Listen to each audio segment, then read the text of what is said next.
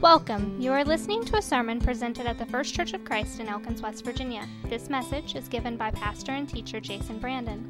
Jason will be selecting passages from the Word of God and showing us how to apply God's Word in our lives today. He will also be showing us why we need Jesus. How can faith, God, and the Bible have more influence in your daily life? What is God saying to us today? For this and more, stay tuned.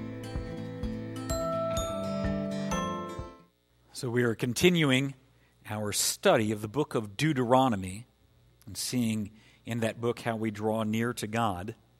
Now, if you were to ask almost any Christian, what's the first Bible verse you memorized? Most of us would probably say John 3:16. And rightly so. It's a great verse. It sums up the entire Bible, I think, in a verse. I think it is the best verse. If you only memorize one verse, I think that's the best verse to memorize. But if you were in Jesus' day, when there was no New Testament, and asked somebody like Jesus or any of his countrymen what was the first verse, the best verse that they memorized, if you were in Israel, it was Deuteronomy chapter 6, verse 4, which we'll look at today. We're in Deuteronomy chapter 6. In fact, even Jesus says that Deuteronomy 6:5 is the entirety of the Old Testament summed up in a verse. And so Deuteronomy chapter 6 has a very special place in Israel's history. For most people, certainly back in the days of Jesus, maybe even today, I don't know. But for most of the people back in the days of Jesus, that was where they started. That was where it began. It is the verse. If we are to draw near to God, Deuteronomy 6 is where we look. This is what it means to draw near to God. How do we love Him? How do we love the Lord our God with all of our heart and soul and strength? We see that in Deuteronomy 6. And yeah, we don't usually read a whole chapter at once, but we're going to do it this time because it kind of fits together. I find it hard to break up. We'll read the chapter together, and then we'll talk about what we read in it. Deuteronomy chapter 6. These are the commands and decrees and laws the Lord your God directed me to teach you, to observe in the land that you are crossing the Jordan to possess, so that you and your children and their children after them may fear the Lord your God as long as you live, by keeping all His decrees and commands that I give you, and so that you may enjoy long life. Hear, O Israel, and be careful to obey, so that it may go well with you, and that you may increase greatly in a land flowing with milk and honey, just as the Lord, the God of your fathers, promised you. Hear, O Israel, the Lord our God, the Lord is one. Love the Lord your God with all your heart and with all your soul and with all your strength. These commandments that I give you today are to be upon your hearts. Impress them on your children. Talk about them when you sit at home and when you walk along the road and when you lie down and when you get up. Tie them as symbols on your hands and bind them on your foreheads. Write them on the doorframes of your houses and on your gates. When the Lord your God brings you into the land He swore to your fathers, to Abraham, Isaac, and Jacob, to give you, a land with large flourishing cities you did not build, houses filled with all kinds of good things you did not provide, wells you did not dig, and vineyards and olive groves you did not plant. And then when you eat and are satisfied, be careful that you do not forget the Lord who brought you out of Egypt and out of the land of slavery. Fear the Lord your God. Serve Him only and take your oaths in His name. Do not follow other gods, the gods of the people around you, for the Lord your God, who is among you, and His anger will burn against you, and He will destroy you from the face of the land. Do not test the Lord your God, as you did at Massah. Be sure to keep the commands of the Lord your God and the stipulations and decrees He's given you. Do what is right and good in the Lord's sight, so that it may go well with you, and you may go in and take over the good land that the Lord promised on oath to your forefathers, thrusting out all your enemies before you, as the Lord said. And in the future, when your son asks you, what is the meaning of the stipulations and decrees and laws the Lord our God has commanded you? Tell him, we were slaves of Pharaoh in Egypt, but the Lord brought us out of Egypt with a mighty hand. Before our eyes, the Lord sent miraculous signs and wonders, great and terrible, upon Egypt and Pharaoh and his whole household. But He brought us out from there on oath to our forefathers. The Lord commanded us to obey all these decrees and to fear the Lord our God so that we might always prosper and be kept alive, as is the case today. And if we are careful to obey all this law before the Lord our God as he has commanded us, that will be our righteousness. How do we love the Lord our God with all our heart and soul and strength? Well, the first thing we see is fear the Lord. Now, a number of years ago, I had a member of my church ask me the very important question, what does that really mean? That surely doesn't mean be afraid of God. If God is our loving Father, we're surely not supposed to be afraid of him. Surely that just means respect. I've heard that taught many ways. So, being the language guy that I am, who has studied Greek and Hebrew, I'll go to the scriptures, and I found out that really does mean be afraid. The Greek word is phobos. We know what the word phobia means. It doesn't mean respect. The Bible reiterates that God loves us and that we are to love him as well. It says that he is our Father, and not even just Father, but the Hebrew word Abba means daddy. It's a term of endearment. It's not just a fact that the Bible is very clear here throughout the chapter, from the beginning of this chapter to the end. Fear the Lord. What does it mean when the Bible tells us to fear the Lord? How do we do that? And let me say, this is a struggle. Even after years of preaching and study in Bible college and seminary, I do think that this is a little tough to put in balance. But let me give some of my thoughts on that. I love my father. He loves me. I appreciate that we get along.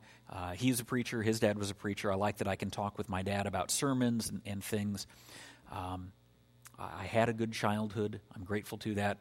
I remember very clearly the day that my father told me to do something and where I was and when I told him no. And I remember very clearly that day, very perfectly.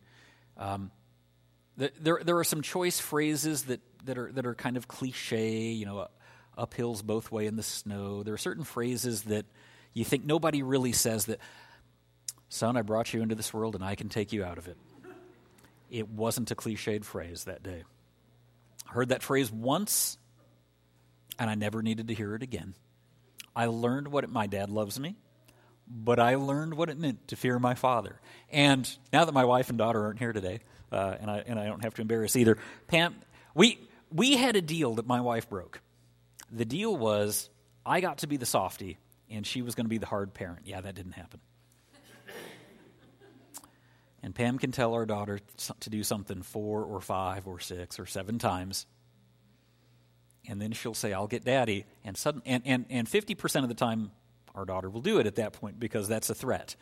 But the other 50% of the time, I am fetched, and then our child will do that. Not because I don't love my daughter, and I've learned. Now I get where my dad was that day in the basement in Minneapolis. Because that scene is very, very stuck in my head, right? I totally remember every bit about that scene. I get it now. I love my daughter. I want the best for my daughter. But there are rules, and I expect obedience, and they are for the best. And while I want her to love me as well, she loves me, and I want her to like me. But I'm going to be honest, as her father, whether or not she likes me in the moment doesn't matter. There are things that she will do because it's necessary. She will take a bath on bath night. She will get time to go to bed. She doesn't get to stay up as late as she wants. And if she fears me in the process, I can live with that. Fear and love are not mutually exclusive. Healthy kids fear their parents, and healthy parents are okay with that. We live in a day when parents are too interested in being cool and being their kid's best friend, and I think our prison system shows where that gets you. I'm going to be completely honest. I think that has been one of the destructions of our society, is that parents, we listen to Dr. Spock too much, and we decided to be friends and not parents and here we are in our world today. The only way that we can draw near to God is to fear him and to recognize his power. I think that we struggle with this in our culture today. So there is a movie that George Carlin was in called Dogma. Let me begin with saying, if you haven't seen it, I'm not encouraging you to see it. Let me be very clear, start with that. But in this movie, George Carlin plays a priest, and he has decided that the problem with the church is it's just not modern enough, and it needs to be modernized and be the church for the modern culture, and he's come up with a bobblehead Jesus called Buddy Christ, who's got the fingers pointed out, winking at you. You can buy this. It was very popular post the movie Dogma, where they made it, and one of the things that I kind of like about that movie is it's very poignant on the problem of the modern church. There are a lot of denominations that absolutely teach this. The church needs to get with the modern program. The Bible is so old-fashioned. Who's the church to teach these rules from 2,000 years ago? The rest of society has changed. It's the job of the church to keep up with culture. What a horrific concept. That the Bible is God's eternal truth. And the words of the Bible are unchanging. And whether you like it or not, I don't care. And God probably doesn't care either, because he is the creator of the universe, and we are told to get with his program and not have him get on board with our program. This is what happens when we don't fear the Lord. If we take away the fear of the Lord, we're left with Buddy Jesus, a God who winks at you and smiles and says, keep doing whatever you're doing, I love you anyway. And a loving parent doesn't tell their kid who's doing things that are wrong, I don't care what you do, keep doing what you're doing, I love you anyway. I do love my daughter anyway, but I'm going to change her behavior when it's wrong, or she won't grow up to be functional and mature and the person that she's meant to be. And it is no different with us spiritually. When we take away the fear of God, he's not that important. He just affirms what we were going to do without him anyway. What matters to him doesn't matter to us then. It's not that big of a deal. Sin becomes, it's not that big of a deal. It's not an issue. God's our buddy. And he's not the mighty warrior that smites that we see throughout the New Testament and Old. We forget that the God who loves us created the universe and flooded the world, and because of sin, killed all but 8 people. This is a God who cares about sin. This is a God who cares about sin, that he flooded the world once. He sent Jesus to die for a gruesome death that he didn't deserve, because sin is not a pet peeve. It's not a do whatever you want to do. Sin matters. It matters to God, and if we fear God, sin matters to us. In the Old Testament, Israel routinely forgot about God, and God would remind them, usually via the Assyrians or the Babylonians or any number of disasters that would strike the land. Why? Because sin was a pet peeve? Clearly not. It mattered to him so much that he would do drastic things to get Israel's attention and to punish them for their lack of obedience. Today, he works differently. I don't have to worry about plagues of locusts and famines due to sin. It's not about conquest. And unfortunately, because of that, I think that we don't keep him in mind as much. God, through his punishment, was very good to Israel because he kept it permanently on their mind when they would disobey. And that's the entire book of Judges. Israel had no king. Every man did what he saw was right in his own eyes. And so the Israel would again sin. God would send in a conqueror. They would cry out for help. God would raise up a judge. The judge would save them and get them back into following God.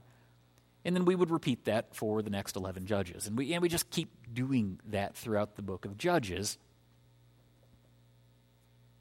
We don't in the U.S., in our world today in the year 2022, we don't really have God reminding us that way. And so it's easy to forget that we are to fear God and hate sin. We've modernized God so much and made him in our own image that we don't know who he is anymore.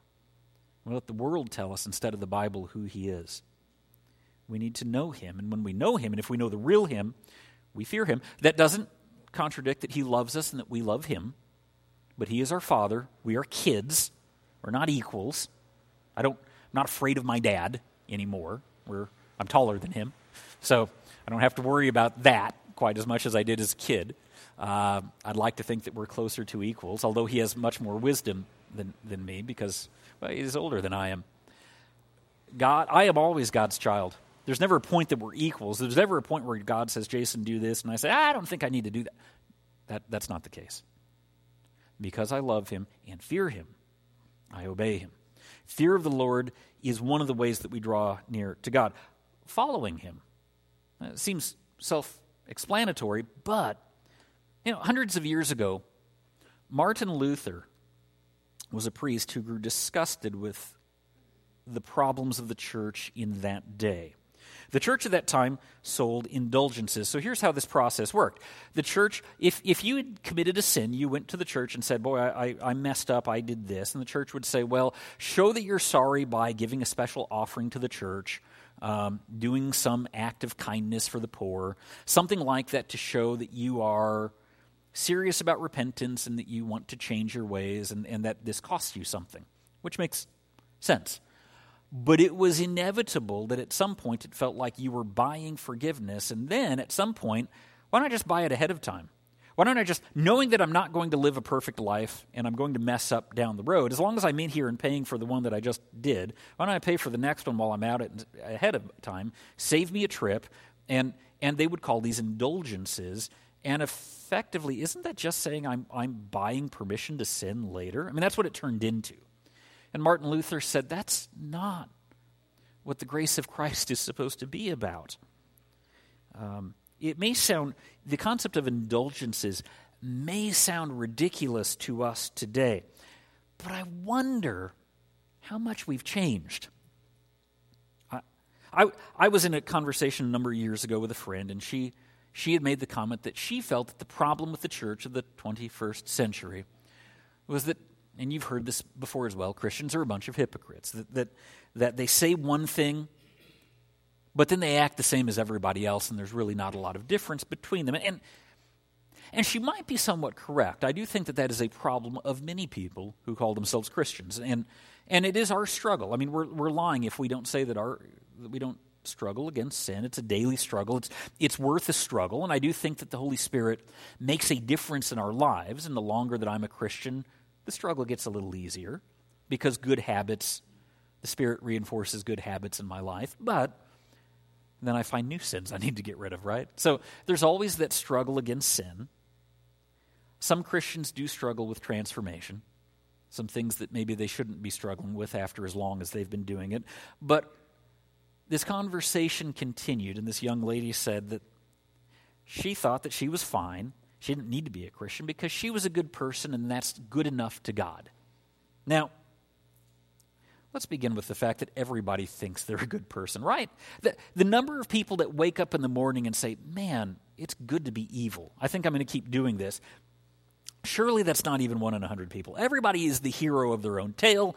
Everybody has explanations for why they do what they do. I don't know that I've met hardly anybody that thinks that they're a bad person. Everybody thinks they're good. But as I told her, and as we know, if the Bible is true, it doesn't matter. Even if you really are objectively good, being good doesn't save us. Without Jesus in our life, and I told her this, without Jesus in her life, she was lost, we are lost.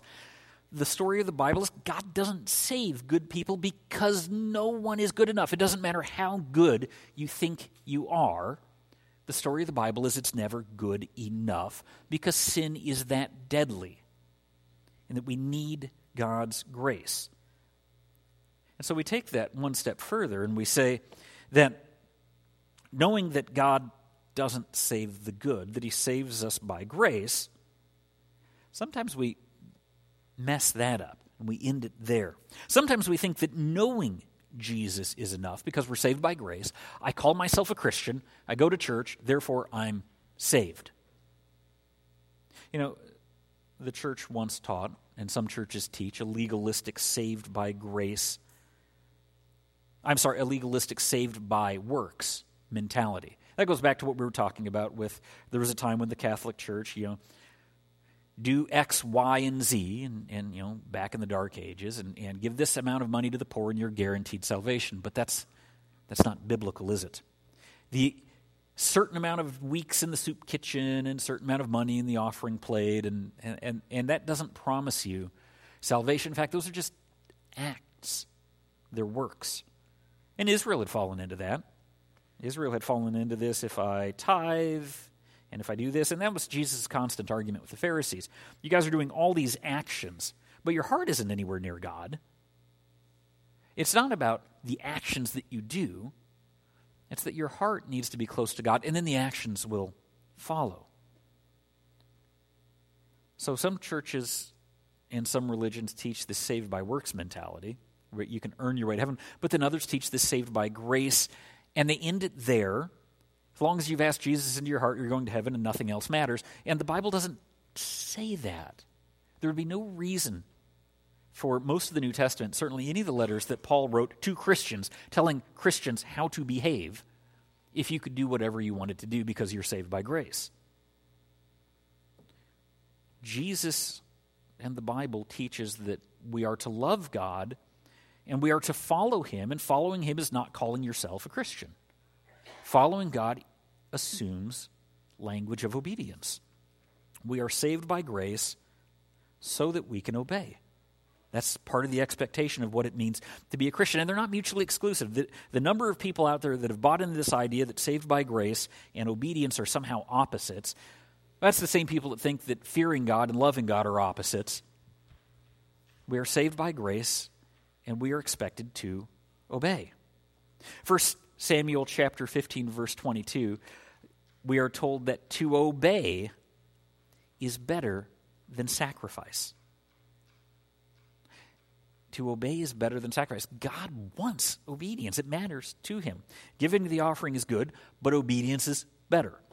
Giving to God and is great, and attendance is great, but obedience, if all we do is show up at church on Sunday and go through the motions, and the rest of the week we don't act like a Christian, this doesn't save us. Are we righteous? Are we obedient to the Lord? Do we follow, or are we just an audience listening and then going home unchanged? We are also to focus on the Lord. Again, seems basic. But what we read in Deuteronomy is that we are to, when we read about put it on your foreheads, write it on your door frames, what we're talking about is having it in mind all the time in front of us. Anytime that we read the Old Testament, we do have to remember that we're reading someone else's mail. And we have to figure out what it means for us. Now, these were the commands for Israel, but they were left for us to read. We just have to apply them. Doesn't mean we don't listen to it. We definitely should read the Old Testament and apply it. We also have to kind of figure out, it takes a little bit of work to read what applied to Israel and then pull it out and say, for us, modern day, what does this look like? Not because we're modernizing the gospel, but because we're not called to be Jewish. And we're not called to live in Canaan 3,000 years ago. So there is that. How does this apply? How did it apply to the church 2,000 years ago? Is the same as how it applies to me today. Be very clear on that. How does the Old Testament laws for Israel apply to God's holy people, the church? We do this responsibly and find out what God is saying to us. And one of the ways we do that is we compare Old Testament with New Testament. How do the apostles apply the Old Testament? You do meet some people that apply the Old Testament in weird ways. Known a few people that absolutely felt you have to eat kosher. I think that's ridiculous. Jesus himself says all food is clean. That's not how we apply the Old Testament. Had a lady once tell me what tribe of Israel she was spiritually connected to. I don't see anything in the New Testament that says that Christians pick out their tribe of Israel like your favorite TV show, or maybe you don't pick it, and it's It felt way too much like a Christian version of the Zodiac, to be quite honest. And I don't see anything like that in the New Testament.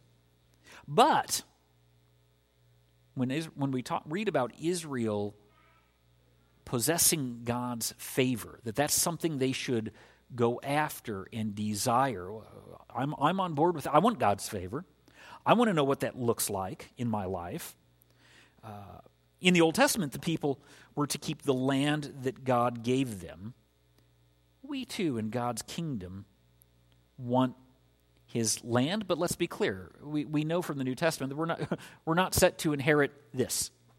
We're not set to inherit West Virginia or the United States. We're talking about heaven. That's our inheritance. We seek his promised eternal kingdom when we join him forever in heaven. The Israelites were told how they could keep God's favor. They had to keep focused on him throughout the day. Everything they did, it was all done to the glory of God. Is that not the same for us? We want to keep him in mind constantly, not make him Sunday morning only. To inherit his blessings, we keep our focus on him. Moses says, love the Lord. Liking him, that's not really the point. I'd like it if my daughter liked me. She doesn't have to. I hope she does, but love is more important than liking. We are to love the Lord. Liking is good if we can. We are to put him and keep him first. Moses says, remember the Lord. Now somebody's going to say, yeah, but how can I forget God? Well, so many of us out of sight, out of mind. We go somewhere on a Friday night, and suddenly being a Christian isn't as important as it is on Sunday morning. If I could keep God in mind all of the time, I would not sin as much. I suspect we're all like that. So let me ask then this. What is the definition of righteousness? It's not acting holier than thou. We look at this last verse. If we are careful to obey all this law before the Lord our God, as he has commanded us, that will be our righteousness. To obey the Lord is to be righteous. And so what does that mean? Righteousness is to be in a right relationship with God. That's what the Christian is after. Cheating on my wife will not strengthen my relationship with her. It will ruin the relationship. It will not strengthen it. Like in a similar way, cheating on God, which is disobedience, it will never help my relationship with him. It will hurt it. To walk with the Lord is to love and obey him. These are not mutually exclusive words. In fact, they complement each other perfectly.